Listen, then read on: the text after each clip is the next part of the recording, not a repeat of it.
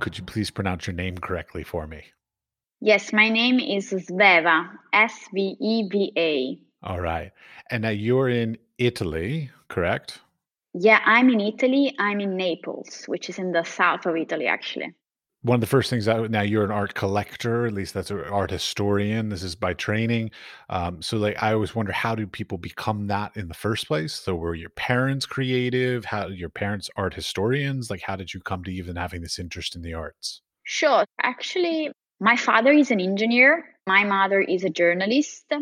And they didn't really have this artistic background, actually.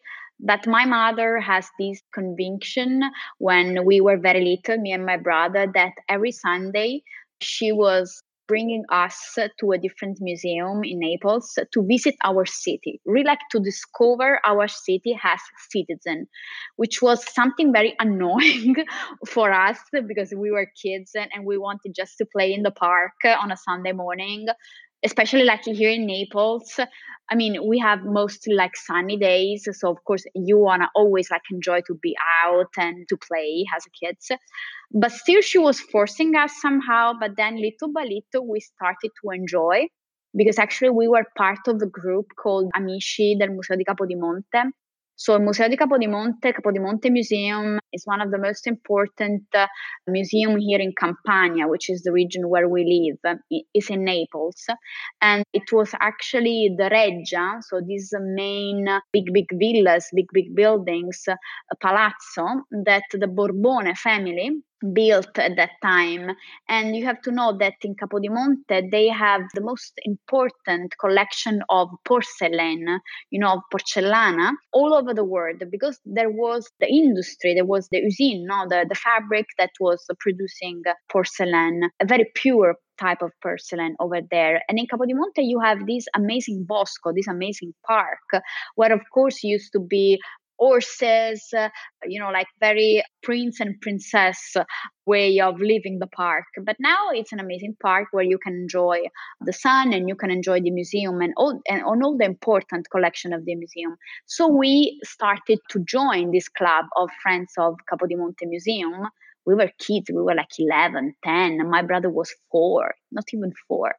But then we get used to it. And what we were doing at the end of the year with Amici di Capodimonte, with the friends of the museum, was that every kid chose a church in Naples. In Naples, we have like thousands of church, given all the different domination we had in all the period of last centuries. And so each kid decided to choose a church and to have it as a kid somehow, as heritage. And there were like these open days for museum here in Naples back then. Now it seems a very like far things from us. Very, very strange thought. But anyway, so we were explaining the history of the church to the visitors, to the passers-by. We were even like saying to people in the street, come inside the church. We have to tell you something about the church that you don't know. So really like get people curious about something that it's every day over there. I mean, it's a church. I mean, people are always in the street here in Naples. So you pass by a church and you don't even like look at the building, look at the facade, look at the material they're built of. And each material, each form that the facade is made of tells you the story of that area, tells you the story of the prince or the princess that commissioned this church. And then if you enter inside, oh my God, there is like an entire universe of relationship, of materials, of richesse and whatever that you will never know if you don't even like enter inside the church. So I think that this for me personally was the first encounter with art. And that's from where I started. It was so very like familiar, personal encounter with this group of friends of the museum. And then of course I did the classical lyceum here in Naples. So classical lyceum means that you study Greek, you study Latin, and you're more focused in the humanistic part of each topic. And of course, I was pretty much focused in history of art as well. but still everything was really like historical and traditional. And then I decided to do for my master. So I did for the first 3 years design and fashion and architecture as well at the university. And then I changed because I had a professor who was truly like inspired. It was like this type of professor that challenge you a lot, and I was this type of student that wants this type of things, wants to be challenged, wants to discover more, wants to have a trigger, in order to be like pushed to do more. I was kind of like a perfectionist somehow, so I really like this type of professor. So anyway, he was professor of history of art, but he has also like this relationship with cinema. So I was always into art, but still into an art that was intersectional, somehow. It was really like multidisciplinary. It was really like not only my interest in art. It has never been only in art for itself. It has always been art and something else. And so for the first 3 years at the university was art and cinema. So I was really like intrigued by the relationship between art and cinema. And especially I was drawn by Le Nouveau Realisme. So I was really like obsessed by Jean-Luc Godard. I was obsessed. Really like I was a maniac about him and about all of his films. I had still in my parents' house these old chapters of Histoire du Cinéma. I don't know if you are like familiar with this. Familiar, but not well versed. Exactly.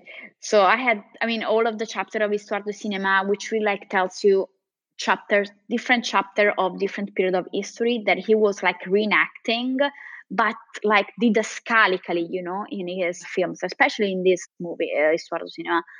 And then I decided to do a specialization in history of art, still in Naples, in a different university, where I had the opportunity as well to do an exchange in France and then in Brussels, in Belgium. So I was kind of like developing, my conception and my notion of history of art, dealing with the French part as well, which was completely different. I noticed that, being an Italian studying history of art, I was not studying a part of history that was pretty much connected with the French history of art. And I think that pretty much in Europe, you have this sort of shift everywhere. Maybe if I would have gone in Prague or in Germany, I would have studied a different part of history of art that I didn't study being an Italian. So it was pretty much, reaching my parkour, my path of studies. But then still I noticed that there was a lack of contemporary art.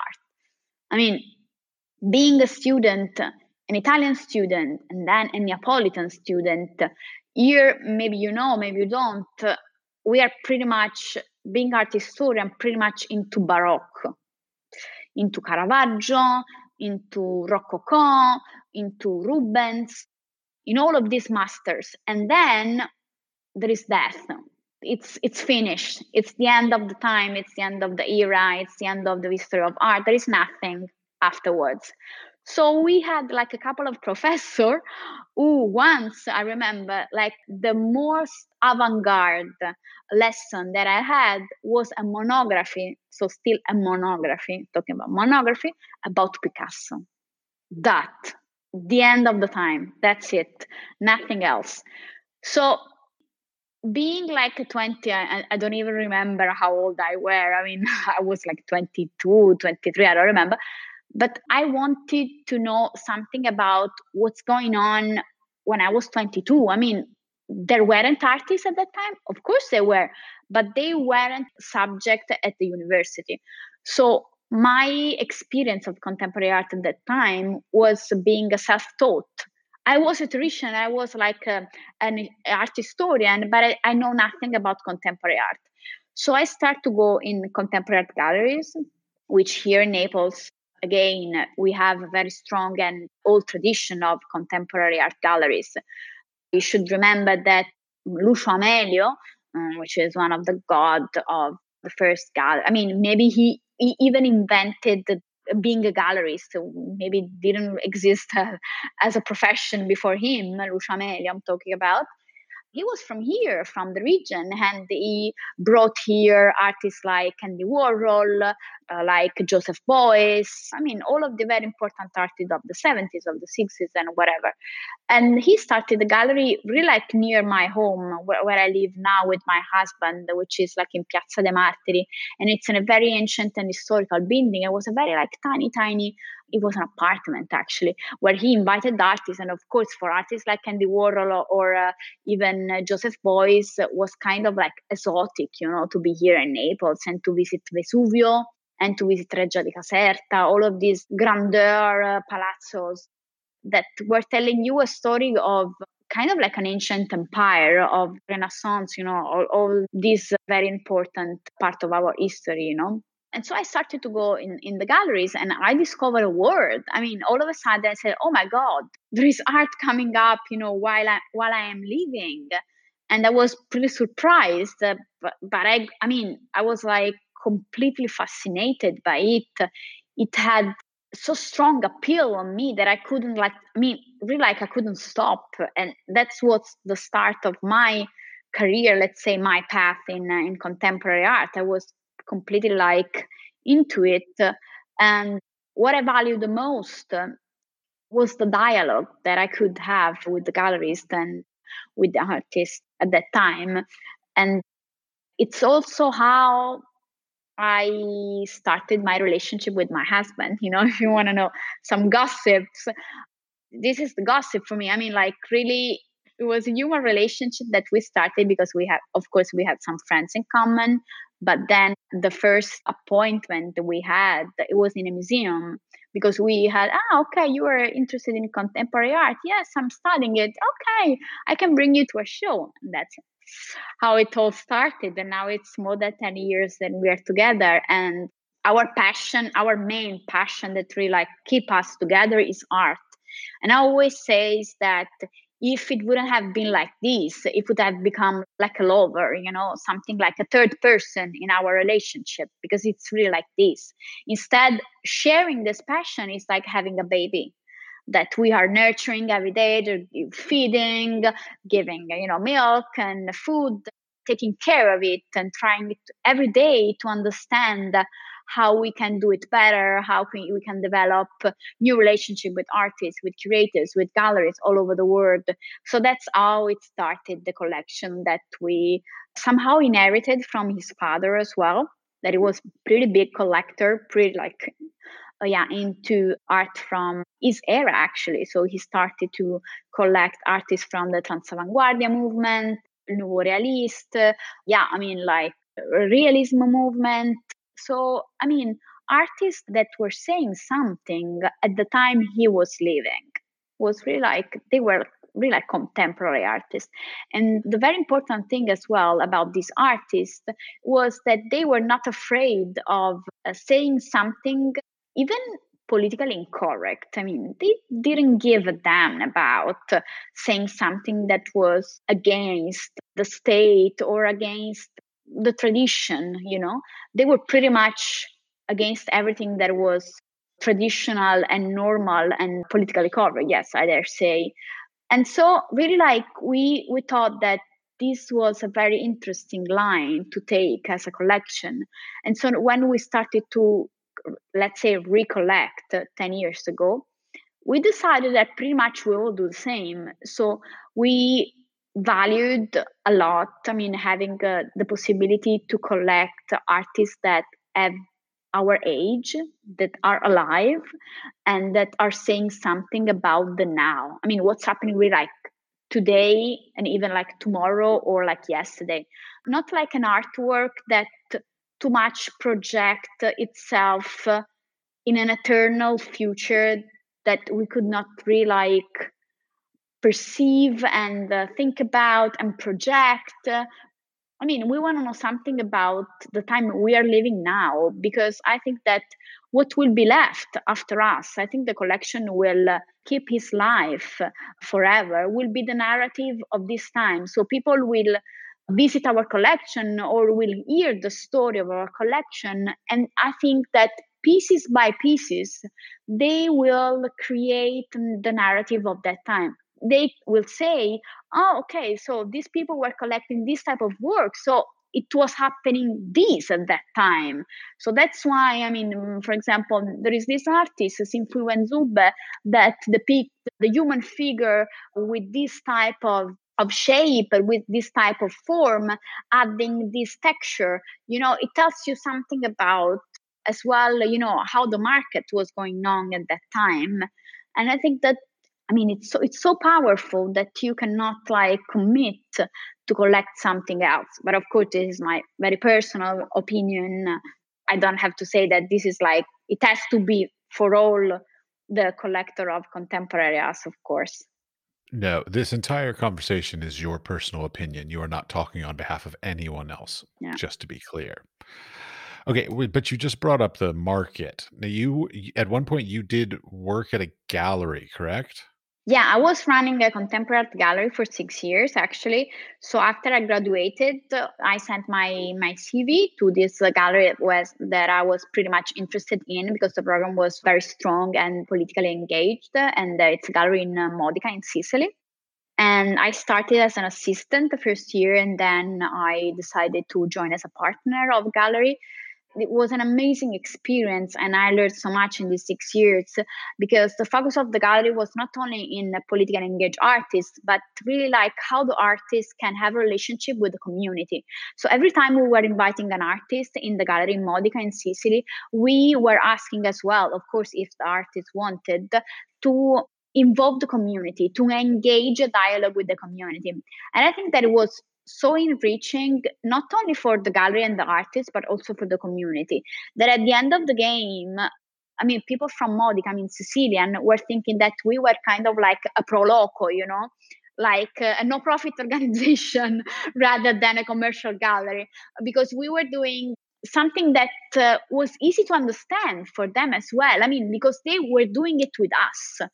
For example, we did this performance with Marinella Senatore, which is an Italian artist, and she's a performative artist. So what we did a musical with the entire community of Modica. So we did like an open call trying to involve people that were dealing with music, with dance, with theater, with traditional things like puppets. In Sicily we have these very, very old traditional puppets with puppets. So very like, high art and low art. I mean, really like high knowledge and low knowledge, very popular knowledge, but very like artistic, philosophical knowledge. There were also like historians that were talking about history of specific characters of the Sicilian history of that little town, which is Modica. So, I mean, very intersectional project, but then at the end, it was super emotional because you were together with the community, and the artist was not this deus ex machina that was deciding, you do this, you do that. No, it was like completely the opposite. She was saying, you say me what you want to do inside the musical, and then we're going to do it together, everyone together. So it was really like pretty much empowering, because if you give people the stage to do something in which they truly believe, boom, it's like an explosion, really. At the end of the performance, I was kind of like doing the project managing stuff, so organizing all the people. I was like mad with the police, with the local administration, doing all of this bureaucracy. I was in charge of it. The most boring part, I was in charge. So I was pretty much stressed, because of course, I mean, the only people that were not like, of course, understanding what we were doing was the police, was the local administration that were giving me all of this paper to sign. And then at the end of the day, while we were doing the performance, they were not doing their duty. I was doing it for them.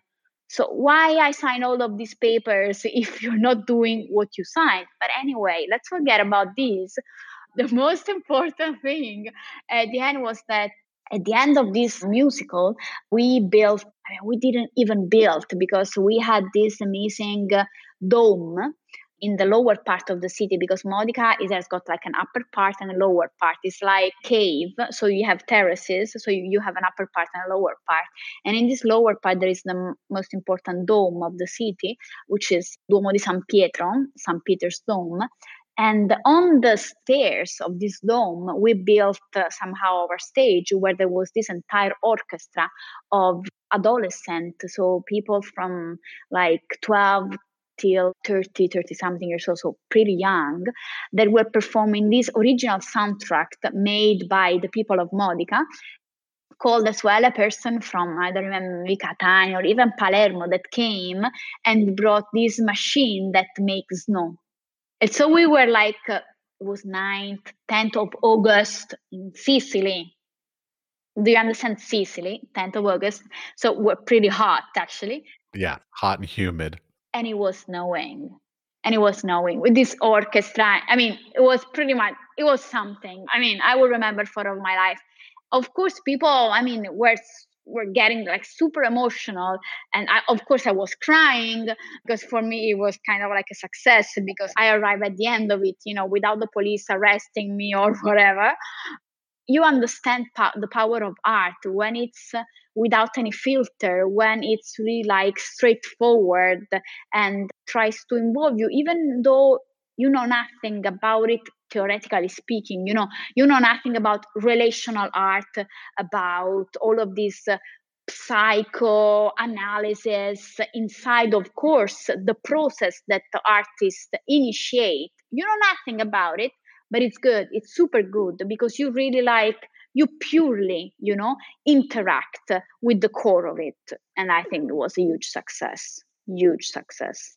Yeah, it's very common complaint that I hear about sort of, I'll sort of put in air quotes, like fine arts, the sort of barrier to entry for people who are not either trained or knowledgeable of it, that some people feel it's unapproachable, whether it's galleries or museums or performances, that's a very difficult thing for a lot of the public to figure out how to even find a way to start to engage in it. So, like for instance, my wife, she was not raised with art. It was nothing, and so like more or less, I've been her filter to try and sort of get her into it and sort of slowly get her sort of more interested in it. And it's a very difficult thing, and it takes many years, oftentimes, for people and cultures and communities to sort of uh, grow into sort of getting past that barrier to entry. Yeah, it's pretty much what you say. I mean, being a collector now, it's a lot of time, and being pretty active on social media.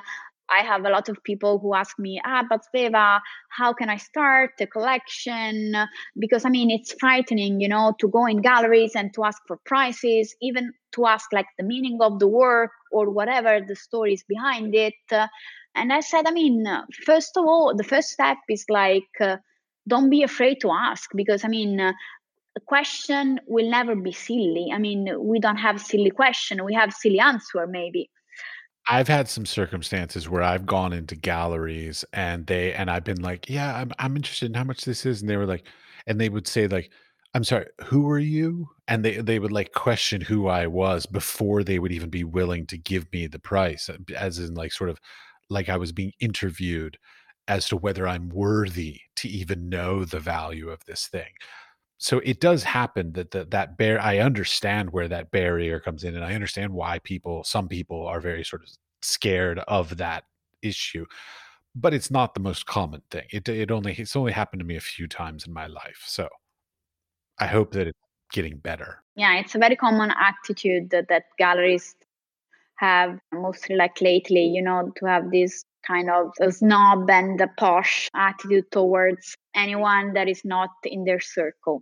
It's a hard balance because, like, on the one hand, it makes them feel more exclusive, which sort of elevates their status in some ways, but in other ways, it often could turn away people who could potentially become Sure. longtime collectors or big collectors over time, and so, like, it's a difficult balance to ride being a gallery owner this day and age.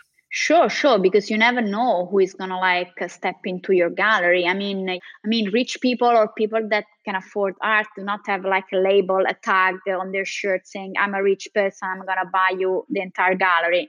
I'm gonna get the show sold out." You don't have it like with me. I mean, being a gallerist for 6 years, doing art fairs all over the world, but really like all over the world, in New York, in Basel, in Paris, in London. You never know. I was never questioning these people. I was always like willing like to speak with them, and then of course then little by little to investigate if they were really interested about the work and the artist, and then starting this communication, because you can have a super rich person that comes into your booth with €1 clothes. Yeah, I mean, rich, most of the time rich people are like this, eh? I mean, you are an example of it. I used to work at Banana Republic, the Yeah, yeah. clothing store, and when I first started working there, I was a clientele specialist, so I was a sort of personal shopper. And one of the people that I worked for said, "Okay, you have to learn the shoes and handbags. So, like, when a customer walks in, you judge them off of whether their shoes and their handbags are any good, and if they're any good, then they're going to theoretically spend a lot of money." And I was like, "Fuck you! That's a stupid idea," because there are lots of people with excellent taste, lots of money that do not want to show their wealth off in the way they present themselves in the Yeah. street. So, like, you cannot judge, theoretically, like a book by its cover kind of a thing. And it ended up like some of my best clients who would spend $10,000 at Banana Republic were people that came in shorts and flip flops. Exactly. Yeah, totally. Yeah. You never know. You never know. All right, but the reason why I asked about you working at a gallery is that I find this sort of balance thing very interesting because generally collectors don't also work in galleries. So like how do you find that the sort of the nature of the art market, having worked on the gallery side as well as being on the collector side, are you still happy with, let's say, like the way the market works these days? I'm not very happy about it. I'm not very happy about it because, I mean, pre-COVID, I think that we were all running at a very fast pace, that it was unsustainable for all of us. I mean, for all of us, all the actors of the art system. And I think that this fast pace affected the quality of the work we were seeing on the market, let's be honest. And I've heard these from a lot of art advisors as well from New York. So, I mean, not like a super conceptual, whatever French advisor that wants to see abstract painting and French abstract painting, and that's it. But a New Yorker art advisor that was saying, listen, Sveva, I cannot buy and I cannot suggest and advise any more artworks because they're like so much low quality. Because of course the artists were in this loop of hyper production that was nothing to do about quality. Instead, now I have to say that we were forced to slow down everything, and I've done I don't know how many studio visits lately, and the quality is exceptional, has risen, I think that more than 100%. Is really like it's something that tells you a lot about how the system that we were all supporting before was inconceivable anymore. Oh yeah, I mean, I feel like to a certain extent, I've worked in the gallery system. I've worked in museums. I've worked in academia. I've done a little bit of everything in the industry.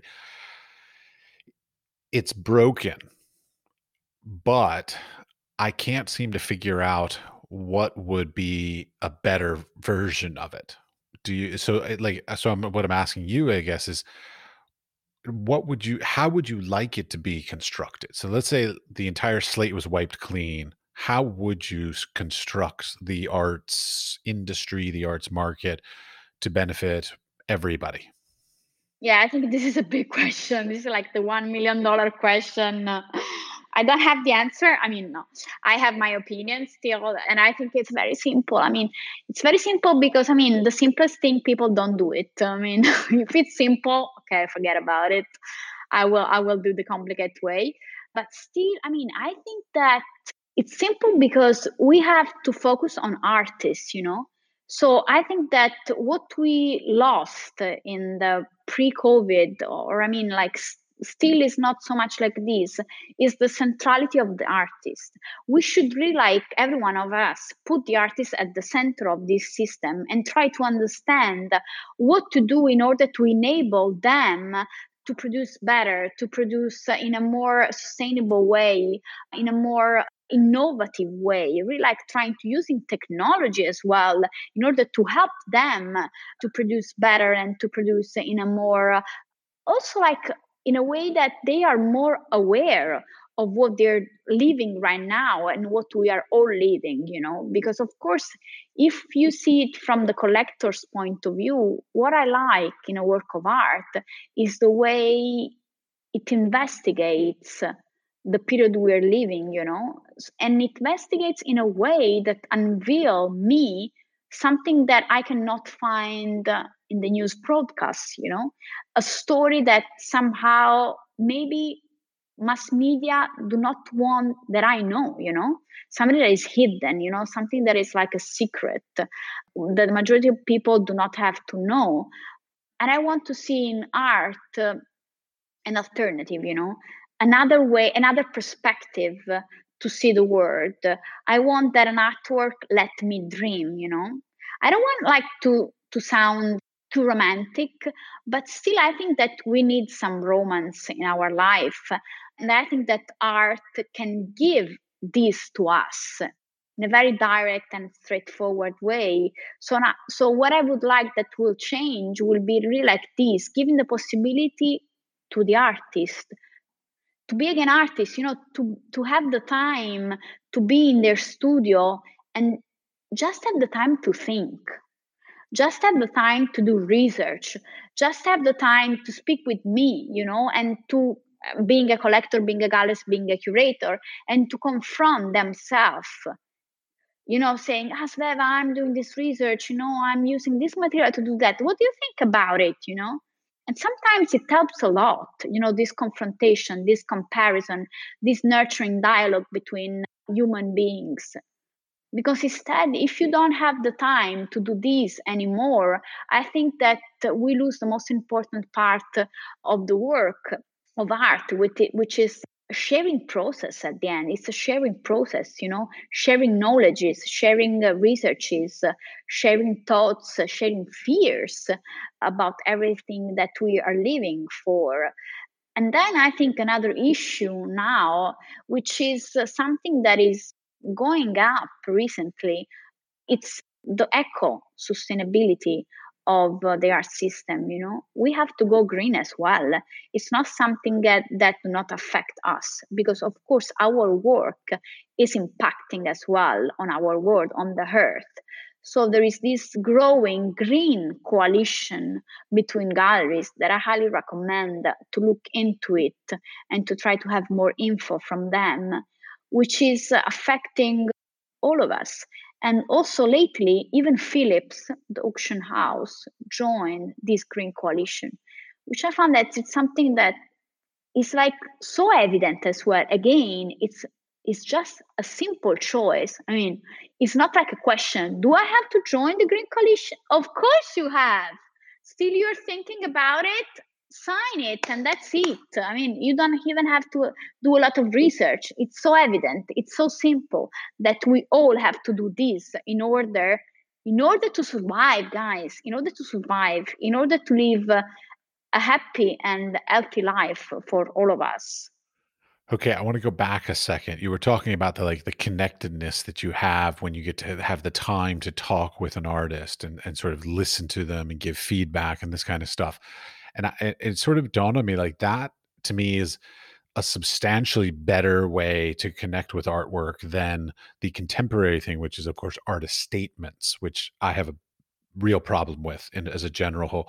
But so like from a collector standpoint, I totally get the idea that like connecting with, discussing with, giving feedback would be exponentially more engaging and sort of a nurturing of the whole relationship of like collector and artist kind of thing, more so than a written statement.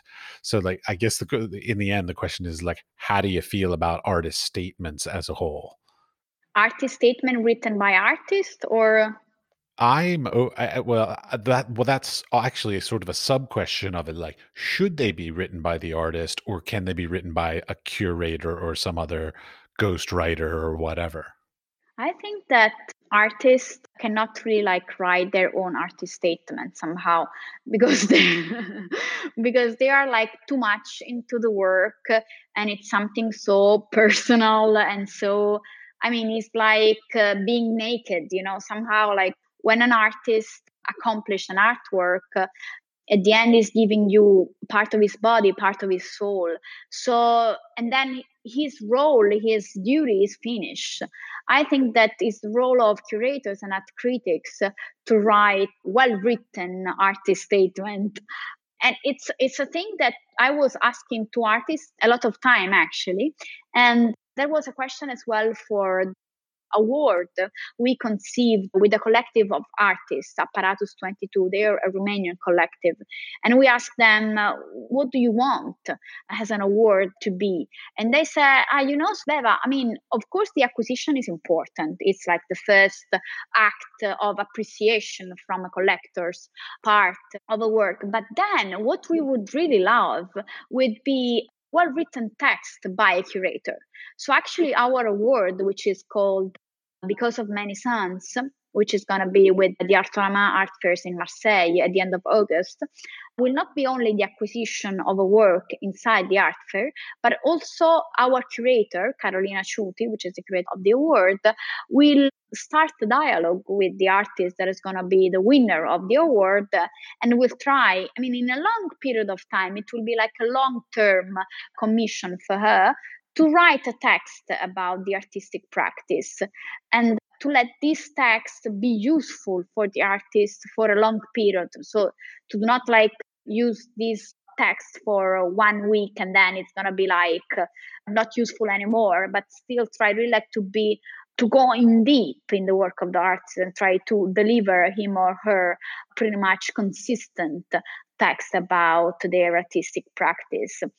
I mean, most of the time when I read artist statement from artists that are really like just graduating from the academia, my God, I mean, poor them. I mean, I think that it means that they have no one that tells us, listen, you cannot write these sort of things on the paper.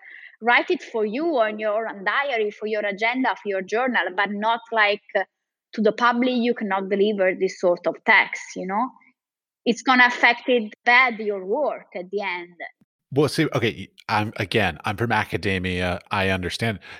I feel like there sort of are different art statements that artists can create. Like there's one that can be written for the general public to engage them emotionally and expressively and all this kind of stuff.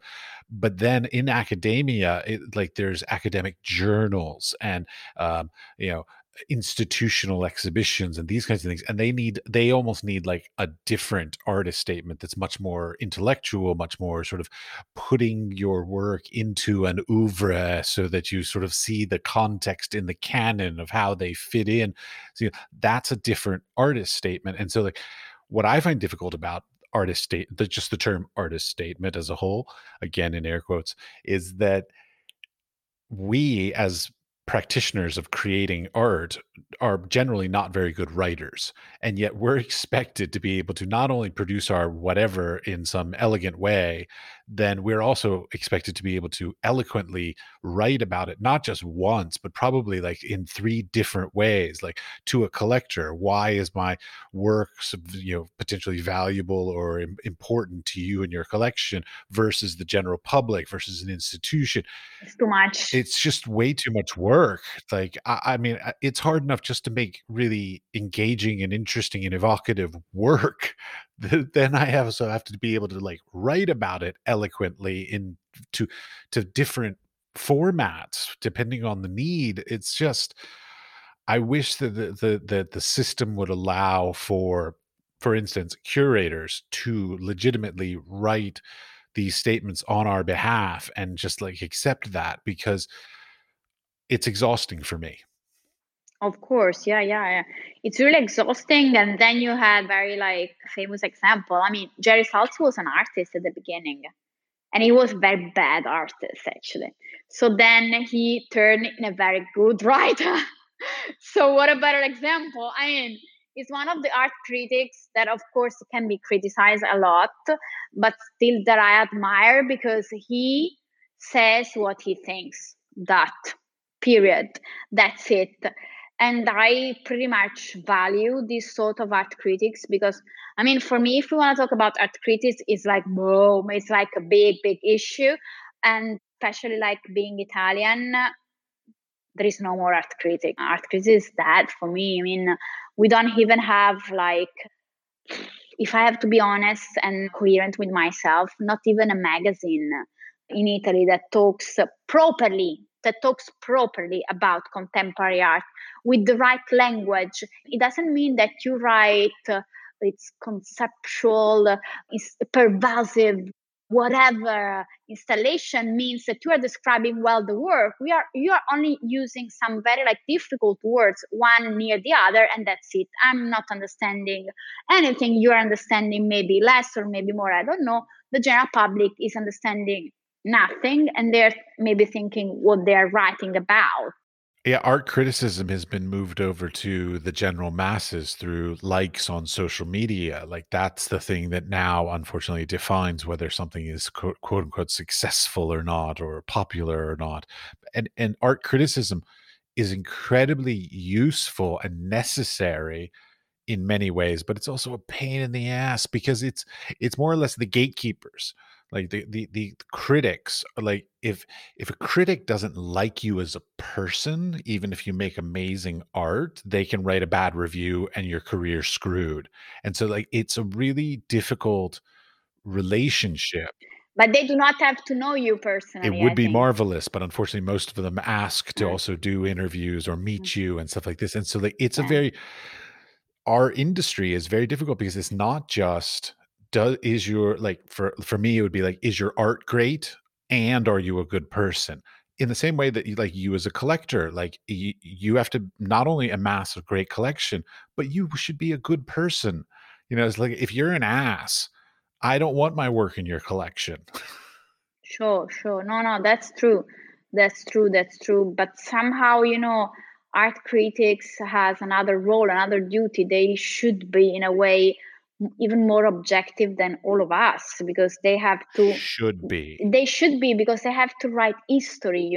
They have to write somehow with a good perspective what we are living right now, but with a critical point of view. With not only like accepting what is correct or what is not correct, but even like giving their opinion because I mean they have read more than us. They have some knowledge that of course we do not have because we do not do it every day, that will give us another interpretation of the work that will be like important, that will last somehow, maybe it will last forever. I mean, like, being an art historian, Vasari, of course, maybe Vasari has written the most important biography of all the artists of the 14th century. And he was really like given, I think he was pretty objective person. He was not like so to the personal side. Of course, he was like more into maybe Raffaello rather than whatever, but still, he was trying really like to give you like the vision of that time, giving you all the characters. There was his, there was that, and they were doing this and that, and there was like a context. He was like criticizing as well. Instead, now it's really like, or it's politically correct, or it's not, and there are like these words about. I mean, how can a comment about a work of art could be nice? Come on, let's cancel this word from our vocabulary. It's not a word to comment contemporary art. Nice. Are you kidding me? Are you serious? Nice. Yeah, cute is the word I hate. I Cute is don't. even worse. Oh my God, cute. Whatever. Cute can be Forget about cute. anything. A baby is cute. A work of A art is kitty, cute. A yeah. car is a cute. Whatever. Like it's the most nondescript word. I fucking hate that word. Non-descriptive. Exactly, exactly, exactly. I mean, it's a matter of language, as you were saying before. We should all really like put new meaning in old words. There are a lot of words that really like lost their meaning, like for example, installation, freedom, female artist, oh my god, race, black artist. There are all of these like transgender, whatever, LBGT, whatever letters you want to put inside it. Well, I have to admit, okay, no, I take the position, and maybe I'm just old. I mean, I'm 47, so I'm of an older generation. I'm 31. I'm 31. I'm not that Congratulations. young. Well, you're younger than me. You're easily a generation younger than me. But Right. as much as I respect these groups, these LGBTQ plus, the black, all these different sort of subgroups of stuff, I okay. What it was is I went and I taught in the Middle East. I was in the United Arab Emirates, and I was teaching Muslim women primarily at university about art, and like so that was the thing.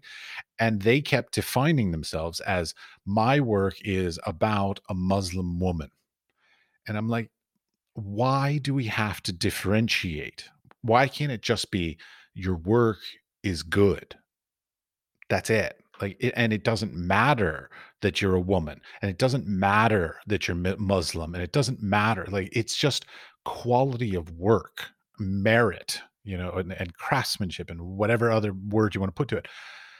And I feel like these sub-segregating little groups is actually hurting the arts world because now we're separating. Like, I'm sure I haven't met any of these people, but I'm sure there are people that like only buy LGBTQ work or only buy work by Black Americans or Africans or whatever. And I mean, I know of people that only collect Asian art. So I mean, I know this has existed, but I feel like as a whole, as a community, as the arts world, it's dangerous because it's really separating us instead of bringing us together.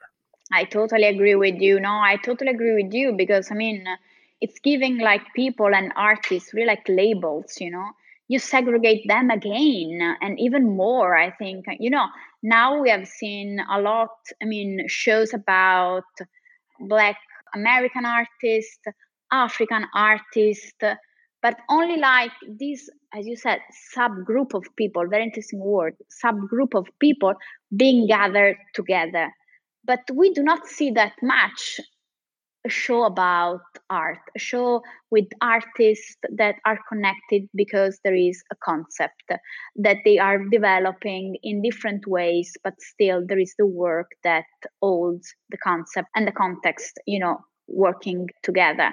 So, of being a woman, of course, I want to support women artists. Of course, I want 100%.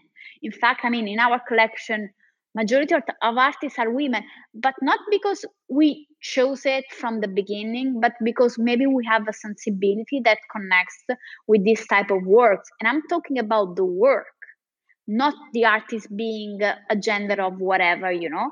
And so what I always say also with the curatorial project that I do is that I'm not inviting you because you are a woman or because you are Black. I'm inviting you because I'm interested in your work.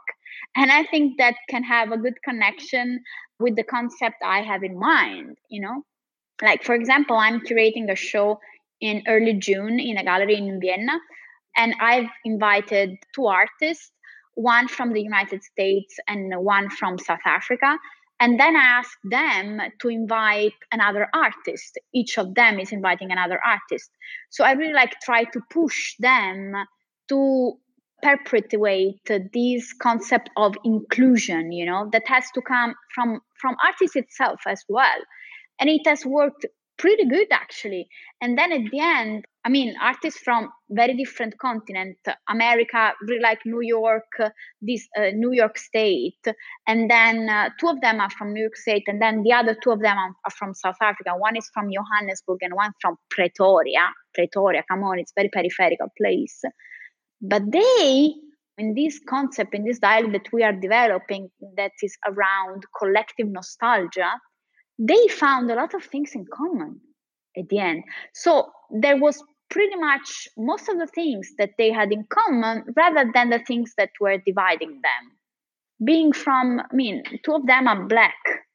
Doesn't matter at all, I mean, at the end of the day.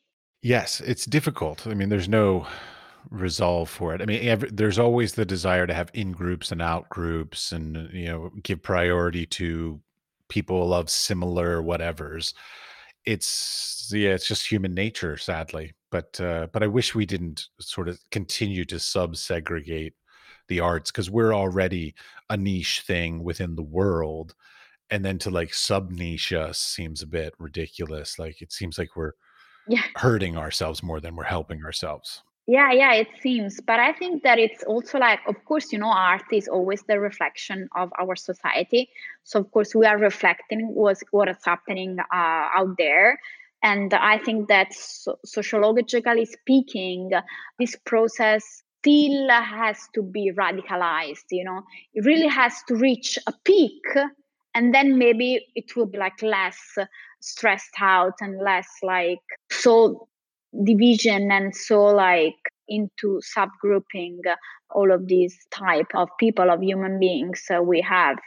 But at the end of the day, I think that art should really like tries instead of being what art is, so really like trying to overcome boundaries, to be like, I mean, when I am in my house, I have always the feelings to be in China, and then at the same time in Brazil, and then at the same time questioning about gender equality and Afro-American art. If I mean, I can look around and I can tell you about all of these different stories, and I'm in Naples. I mean, there is no boundaries at the end. So that's what I like. I don't understand why we have to, again, that already exists, we have to build wall. We have to destroy this wall instead of building it again and again more stronger. It's difficult with all the nationalism that's going on throughout the world right now, but hopefully we will transcend all that in time. Yeah, let's hope so. Let's be positive. Let's be positive. Got to, or else this whole industry is soul crushing. Yeah, yeah, yeah. From the artist side, not from a collector side, you just have fun and buy really cool stuff. That's great fun.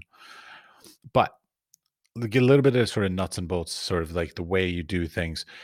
Now, okay, when you go out and you're buying works or just looking at work, maybe you're not buying, I don't even know how you do all this, but do you like, are you more of like a patron? Do you buy numerous pieces from a single artist, or do you buy like just the one piece that moves you the most? Um, or do you potentially like, is the idea of sort of the traditional patronage a thing that you either have done or are thinking of doing? Like, so how do you go about doing all this? Yeah, so when we don't know the artist, we start to buy artwork that is somehow for us it's representative of their work. So we start like this. And then if we really like get into the work of the artist, we continue to buy the same artist, different things from the same artist. And it has happened to us a lot during these last 10 years. I think that the things of the patrons, we do it not in the acquiring part, we do it more in all the parallel project we do as collector.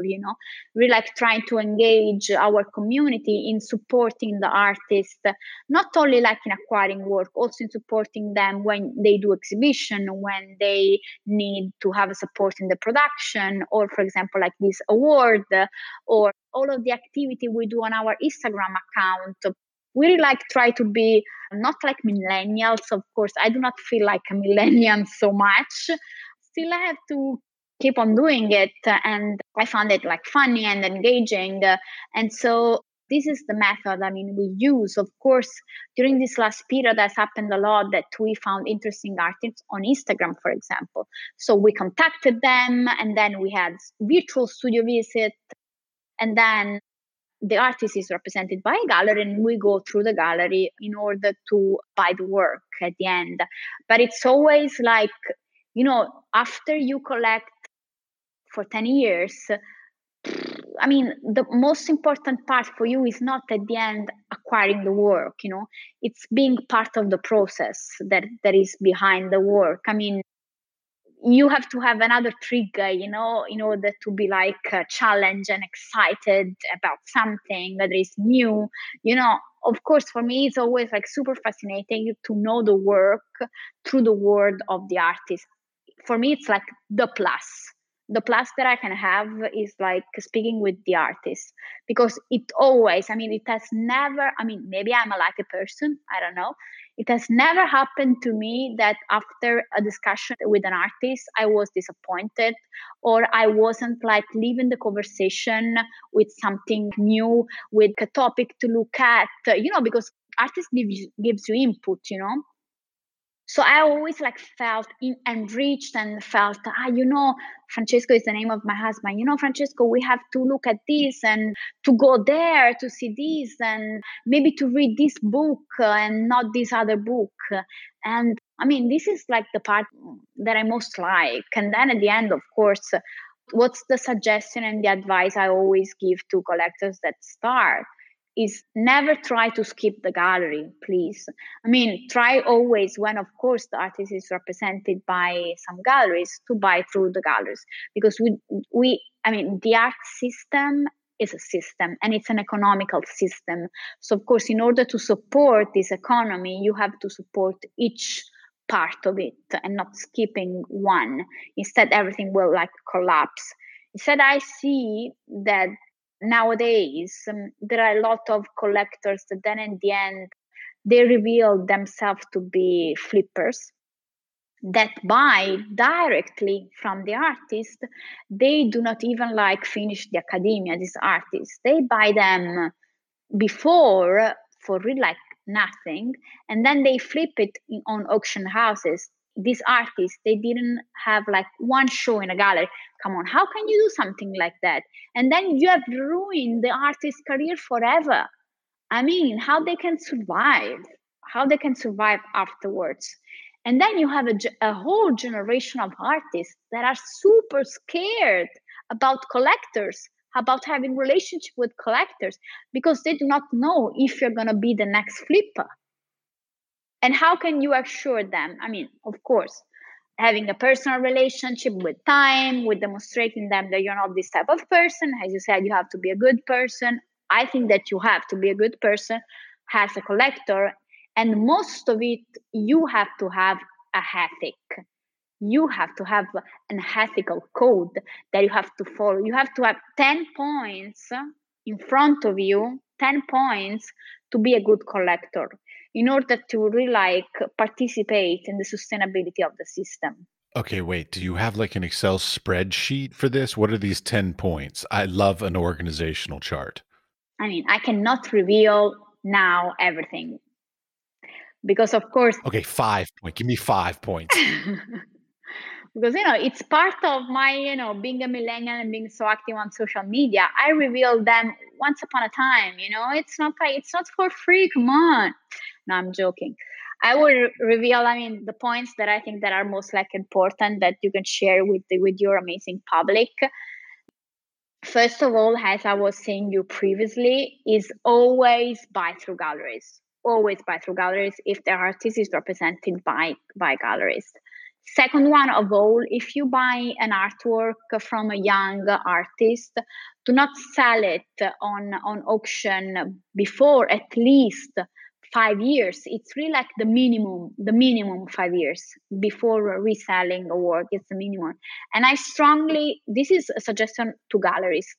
I strongly suggest to gallerists to let collectors sign contract resale agreement, to do not resell the work at least before 5 years. That is very important. And then be coherent. I think that coherence has to deal a lot with collecting nowadays. So be coherent with yourself.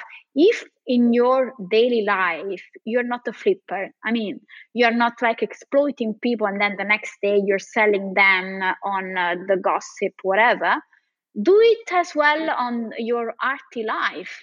Be coherent, be consistent. And then the fourth advice that I can give you is that collectors have a big responsibility, big responsibility. So be aware that you have a role, a pretty consistent and important role in the art system. So whatever you do is going to affect all the other actors of the art system. So be pretty much aware of what you are doing. Do not do things without even thinking. All right. So a little apology, technical problem, different microphone. So now the sound quality is going to change rather dramatically. So please continue. Yeah, I'm sorry for it, but of course, technology is always an issue. So I was like at the fourth point.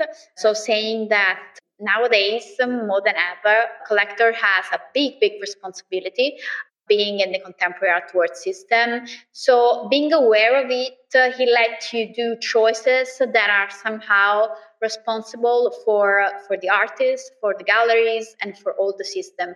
So let's keep this in mind when we buy a work. I think it's very important. It's not that we're not like shopping bags or clothes. So we're shopping something that has got a value inside it, and it's got a value for our society. It can also like change if you see it on a bigger vision, our society. So let's be very aware of what we are buying and the decision we are making in buying it. Because I always say that, of course, art is a luxury item. We are buying a luxury item that has got a market value. So market is really present when we buy something in auction, in gallery spaces, when we buy a work of art. But at the end, there are no rules written for this value. There is no abecedario, there is no vocabulary, there is no finance rule or regulation that tells you this word has this value now, and in 5 years it will increase of this percent for this reason and that reason. The variables are too many to determine this. It's pretty much a roller coaster when we see auction, for example. Like lately, I've seen this auction with Philips, like 2 days ago, and there was like one or two artists that were like reaching the millions, and then all the others were like navigating, somehow. But maybe, the quality of the work was as much as the one that reached the million. What is the criterion? What is the criteria behind it? I cannot tell you as well that I'm inside the art world now. It's so many years. It's really like something that change all the time, unpredictably. So you cannot only buy the work of art as an investment. Of course, it's always an investment. And this, it's inside like these 10 points. Never buy a work of art only for investment, because it will never return you back. Art will never give you back something if you don't give first. It's an exchange. It's not that you are exploiting art to earn I don't know how many monies for something that you buy. I know collectors now that are buying a lot of works from African artists from, believe me, it's true, 80, 70 euro. Because now they think that they're going to flip it in auction in 1 year, in 2 years, and going to value it will be like the next Amoako Boafo.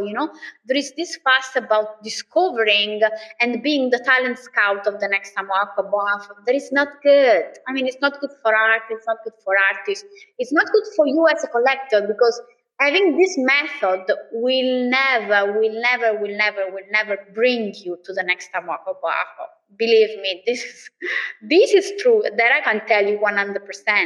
So instead, if you really like buy what you like and what you think can add you something to your life, it can really like challenge you every day when you look at it, this will always repay you of the money you invested. And you will never like say, oh my God, you will never regret it, to have bought it at that time. So it's a win-win. Having this attitude, being a collector is a win-win. Instead, if you only like see the investment part, I think most of the time you will lose. And I have many examples of it. Well, okay, wait. Something I'm thinking about here is, do collectors talk to each other? Like, so do you all like talk to other people who have collections and be like, oh, we're investing in, or oh, sorry, I shouldn't say that. We're buying so and so's work. Like, or do you all keep these kind of like close to the vest? Do you like keep the people that you're interested in secret, or do you all sort of share information between collectors? No, all the time. I do this all the time. It's my main topic. Like every hour, I speak with friends. Most of my friends, not like all of them. Most of my friends. I love to have friends, artists friends, curators friends, galleries friends, and then I have a bunch of friends who are collectors. So we always confront ourselves all the time about what artists are you looking at it right now? What are you reading about it, about that? Can you suggest me something? Always, always. I mean, and we, of course, we do gossip about it. We want to hear the late rumors about this art. Ah, this artist is dating this other artist. Oh my God, really? Yes, yes. And all of this big fuss around nothing. What is like the most passionate thing that I'm likely the most to speak about is about the work. I mean, let's speak about this artist's work. And I really like to, the best part for me is to describe a work. When I have to describe a work to a person who is not like familiar with an artist, I mean, it's like the most interesting part for me because it's like dreaming and let this other person that is listening to it dream about this work, dream about this artist, and somehow, little by little, get this person get inside their universe, which is this. At the end of the day, I mean, an artist really like each artist has got his own universe, which is a dreamy universe, a very personal universe, and precious one. Something that I like to ask collectors about is like, so I've read some stuff about you and about your desire for the legacy and how your art will be sort of thought of after you stop collecting, so after you pass away and things like this. But like, so the question though that I have is like, how do you define your collection? So like, do you have like a time period, a style, but like, or a movement? Like, do you have like a thing that sort of creates a cohesive collection in your mind that you hope it'll be defined by later? I think that a collection is a very personal taste. It tells you a lot about the person that is collecting. So for me, each work that we have in our collection tell me something about the specific event related to the acquisition of this very specific work, tell me something about the artist I was engaging with.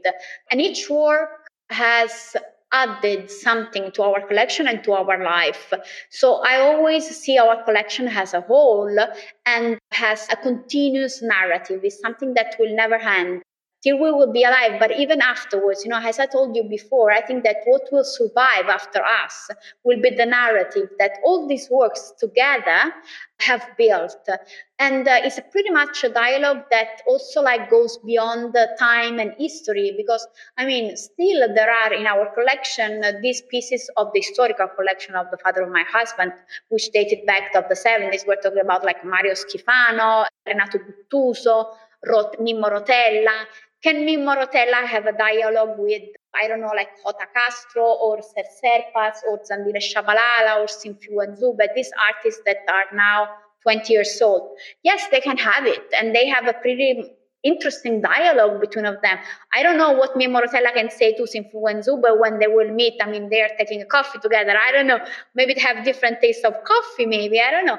But still, they have a very productive dialogue. And, you know, going back to my background, what Jean-Luc Godard was talking about is that to him, what he was interested in was that two images, very like different one from each other, being like together. So with the montage, they will create another image, so a third image, which is not the first one, which is not the second one, but it's like the third one, which is the mix of the two of them. And it's really like the idea of the two of them together.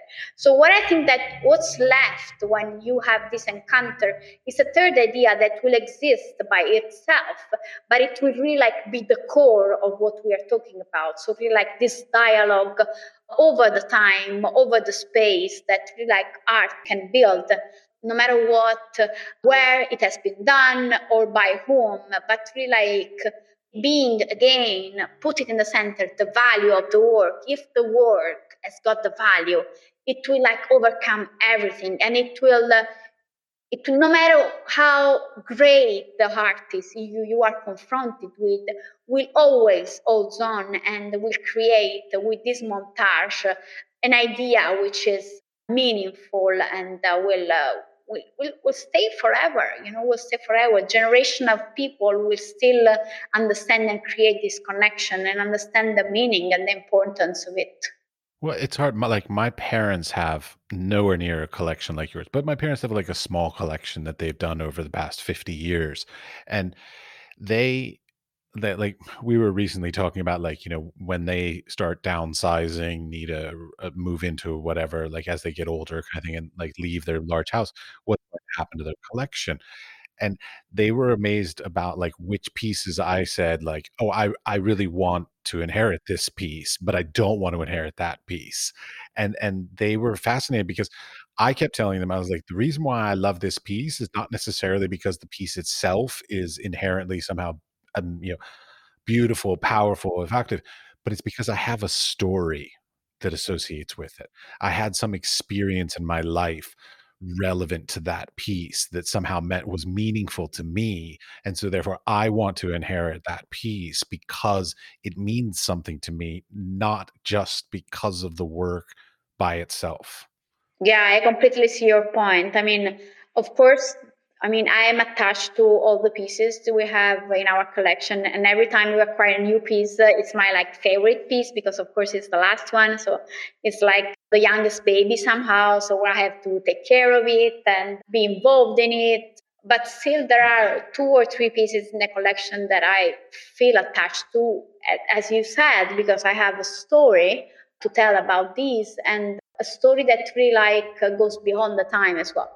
For example, there is this piece by Leila Dar, which is an artist from California, pretty famous and Europe mostly actually. He had major show in Berlin and all over Europe. And it's a photograph of a series that he has done of his mother. So he photographed his mother in her bedroom. She was like completely naked, and he asked then to a group of kids to draw on this photograph. So they were kids that didn't really like have a perception of sexuality as we have it as adult, you know. And it's pretty interesting because each kids react differently, and then not all of them hide, you know, the intimate part of his mother. For example, the one we have, and he's done 12 of this photograph in the series, we were pretty, I say, we were pretty lucky to buy the last one. And I was like, we have to buy this because it's like really like the last choice. We have to buy this work and I have to have it because it's so important. It's very representative of the artistic practice of Leila Dar. And so we could buy it, fortunately, in an art fair actually in Copenhagen from Pilar Corria's gallery. And our picture is named after the kids that was intervening in the photo. It's named Charlotte. And Charlotte draws near the vagina of the mother of Leila Dar. So you don't see actually the vagina. So and this picture is in our bedroom. So it is in a quite intimate space of our house. But I always look at it and I always find it very romantic, very personal. You know, the story related to this piece for me is the relationship with my mother, you know, which is something like, I mean, I didn't have this type of relationship, of course, with my mother. I mean, I'm not an artist, and she wasn't like a prostitute, and so it's pretty different. But still, the power of the artwork is this one that, at the same time, it's very personal. So it tells you the story of the artist itself, but then at the same time, it is pretty general. You know, we always have and had a very complicated relationship with our mother. You know, I mean, somehow I have this relationship, you know, with my mother that can be complicated, you know, most of the time. So I pretty much relate to this picture and makes me dream and makes me reflect about the way we deal with our everyday life and our everyday relationship, you know, somehow with a soft sadness, you know, with a soft sadness, because in the picture the mother is laying on this bed and there is this pillow with these flowers, so it gives you really like an idea and a feeling of softness, you know, but at the same time of sadness, because I mean, the mother of Leila Dar had a very, I mean, difficult life at the end, and also like his child. I mean, they really like suffered from it and influenced so much his artistic practice, you know. So there is this soft sadness that really like gives me, you know, the possibility to always rethink about the relationship that I have with my mother. And I have to say that every people that come here, at the end, when I say, what do you think about this piece? And then I tell them the story, they always say, oh, and after we are done, we talk, like my mother. And then come up this relationship with the mother. And so I found it like very powerful and fascinating that, it's kind of like a general feeling towards your artwork. And another work I'm pretty much attached to is a neon by the collective Clairefontaine. The neon says, Ma l'amor mio non muore, but my love doesn't die, which is, of course, a very romantic sentence, but then they were referring to the partisan. So it's title of a partisan book from the after the Second World War. This book was telling the story of this partisan. They were resilient, they were not like giving up after the Second World War, protecting their families, protecting their beliefs. I found a very powerful statement for me. And then it's also like my husband, of course, is like he has got a collector heart. So when he proposed me to marry him, he didn't give me like a ring. He said, listen, Sveva, I'm going to give you as a gift this work. It was this work, Banamor Mio Amor, this neon. So of course I can relate a lot to this, the romantic side of it. Yeah. Okay. Wait. You brought up the whole stuff about you and your husband. I'm fascinated with who wears the pants in that relationship as far as buying artwork. So, like, if you decide you love a piece, does he just go, yes, whatever, honey? Or is this mutual discussions and you all agree to buy something? Or, so like, it's a very interesting dynamic of like a husband and wife that collect actively together. Who makes the decisions? Actually, it's always like a big argument for us, like we can discuss even like very late at night, which were even like of the artist. Okay, we agree on an artist, then it will may also we take like 1 month to decide which work of this artist to buy. So it's always really like a confrontation, mutual support or mutual like punching, somehow with words, of course, punching words. And yeah, and it's vital for us to do this because we love to discuss about art. I mean, it's our favorite topic. So if we don't have this, no, we will not collect anymore. So of course, there is sometimes that I push forward an artist more, and he's like, "No, but really, are you sure?" And then sometimes, some of the times, is the one. No, no, no. You have to be, you have to trust me. This is the right one, and whatever. So but it's like a relationship, it's like a normal relationship. You always have to be on a point of, you have to reach a point of encounter, between normal argument. Even if you want to like eat pizza or pasta, then you decide, okay, we eat both of them, pizza and pasta together. Or you say, okay, honey, tonight we're gonna eat pizza, tomorrow pasta. So there is kind of like democracy, let's call it democracy. Right. But who wins more often in those arguments? I mean, I have to be honest. He has a very good eye. He has a very good eye. So must say that most of the time, I follow him when he's like pretty sure about something. I say, okay, let's do it. Well, it's interesting. Okay, wait. Does it break down does it break down like this? Like, like maybe you find an artist, but he chooses the work of the artist oftentimes? Like, is there sort of a separation of power, sort of how you come up with it? No, also this one comes from both sides. Come from both sides. So we propose the artist. We are kind of like we're working like a mini board, of people.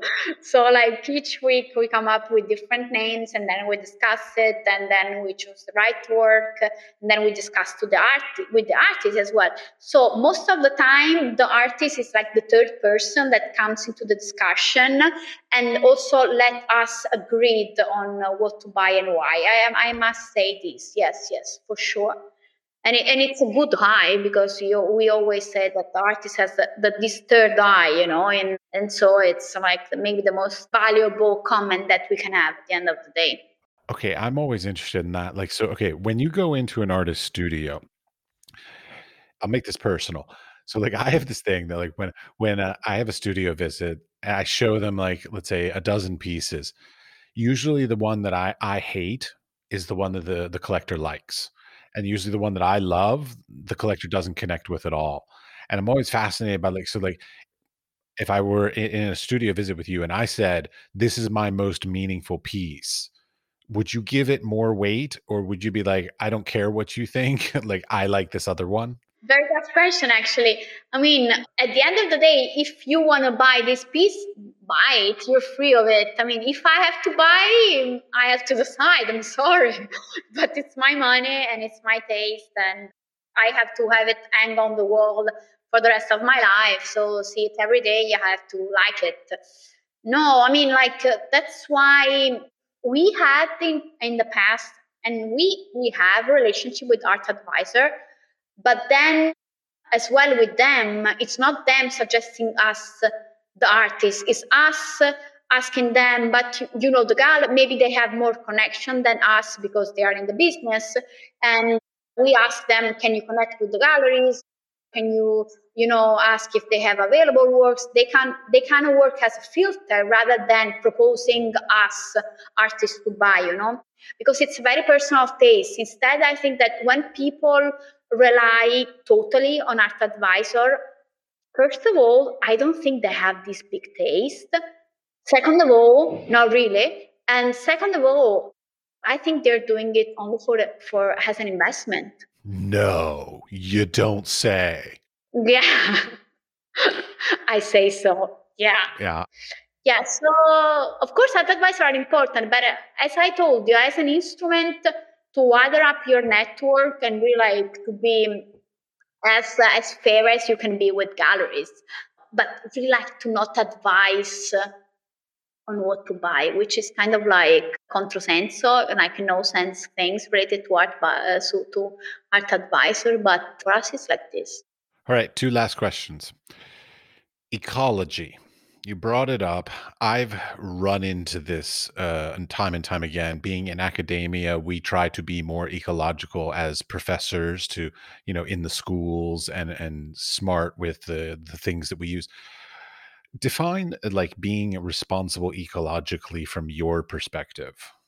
Ecologic from my perspective is for example like join this coalition that are growing, that are arising now, for example the green coalition from galleries. So I really advise all the galleries to join this coalition because it's very simple to reduce the carbon emission of a gallery. Already a gallery can have very low carbon emission. Moreover, I think like the most impactful thing is transport, logistic. So logistic meaning that if you have to do a transport from the States to Europe, you can, if you want to like lower your carbon emission, you should use a boat rather than a plane, which will take, of course, more time, but listen, it's going to be safer for the works. And this is going to be tested. It's already tested by a lot of galleries from the States. So doing like the opposite, shipping works from Europe to the States. And they have tested that it's safer. Of course, you have to plan it in advance, but you always plan transport in advance. For example, for the show I'm creating in June, the transport will be already happening in March. So you always plan in advance. So it's not like this big change if you plan like 1 month more in advance.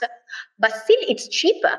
It's cheaper as well, and it's safer, and it's safer for the work because it's like dedicated. They will have their own space. No one will like walk on the crate of the work, causing like the destroyment of it. So why not doing it? Being a collector, of course, we travel less and less now, but we are pretty forced to do it. But I think that in the future, really, believe me, I think that every one of us will use again more and more the train because airplane has been really like toxic. I don't know. I mean, really like the way of traveling with the airplane is becoming toxic, and even more being in an airport now, it's a mess. It's a total mess, total madness. So I'd rather, even if I have to do like 2 or 3 more hours of travel, I'd rather take the train for sure, 100%. Well, I mean, because like when I think of ecological, there are two sides to that. Like big collectors that fly around to all the art fairs shouldn't use private jets. They should fly commercial. That's one kind of thing on the extreme version of it.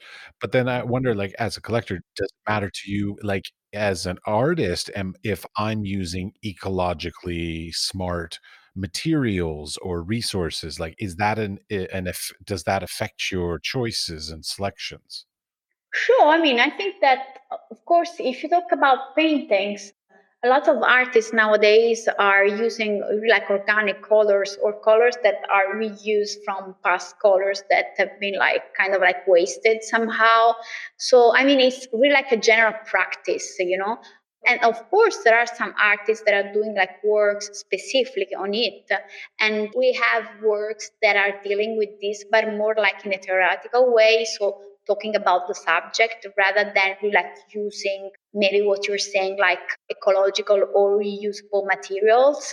So it didn't happen still in our collection, but you never know. Of course, we are interested in the subject, but more like in the practicality of it. So as a painter using already like material that have been already used, or in videos that talks about the subject but in like in a parallel way, in a more complicated other way. I'm in a more layered way. You know, I don't like what you're saying. Maybe like for me, it sounds like a didascalic work. You know, I don't buy work that talks about ecology.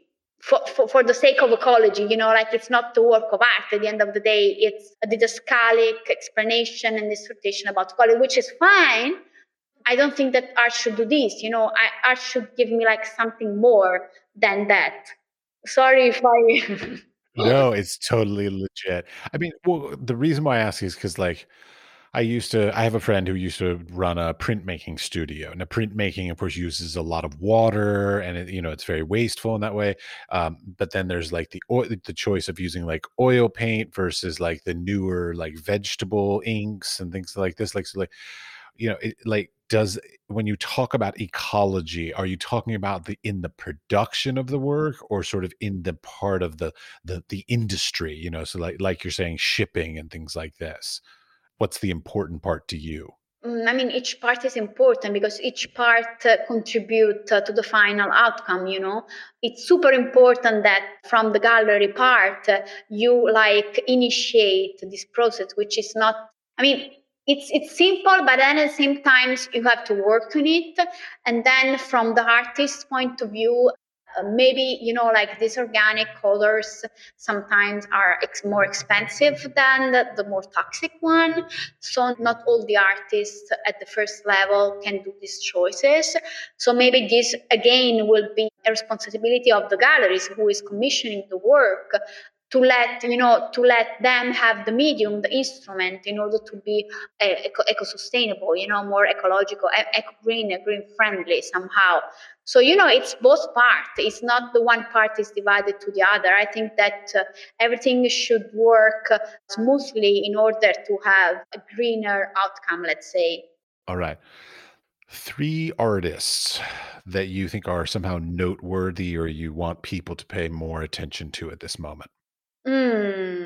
This is a big responsibility. This is a very big responsibility. You can do more than three. That's fine. I just chose the number three because I like the number three. All right, all right, all right, all right. So I think that there is an artist. So first of all, a collective of artists that I was talking previously. So Apparatus 22, a Romanian collective. There are three artists, one brother and one sister, and then third girl, Maria. They do an amazing work, and I think that is still underestimated in the States. They're pretty much in Europe known, but not in the States. And I think they need to have a worldwide recognition because they're not only artists, they are wider than that. They really like reflect with their work on what does it mean to be an artist within the art system. So they do very critical work about the art system that I think that it's very useful for us because it really like get us reflect on what we are living and maybe give us the instrument of understanding what has to be done in order to let things change to support more the artist.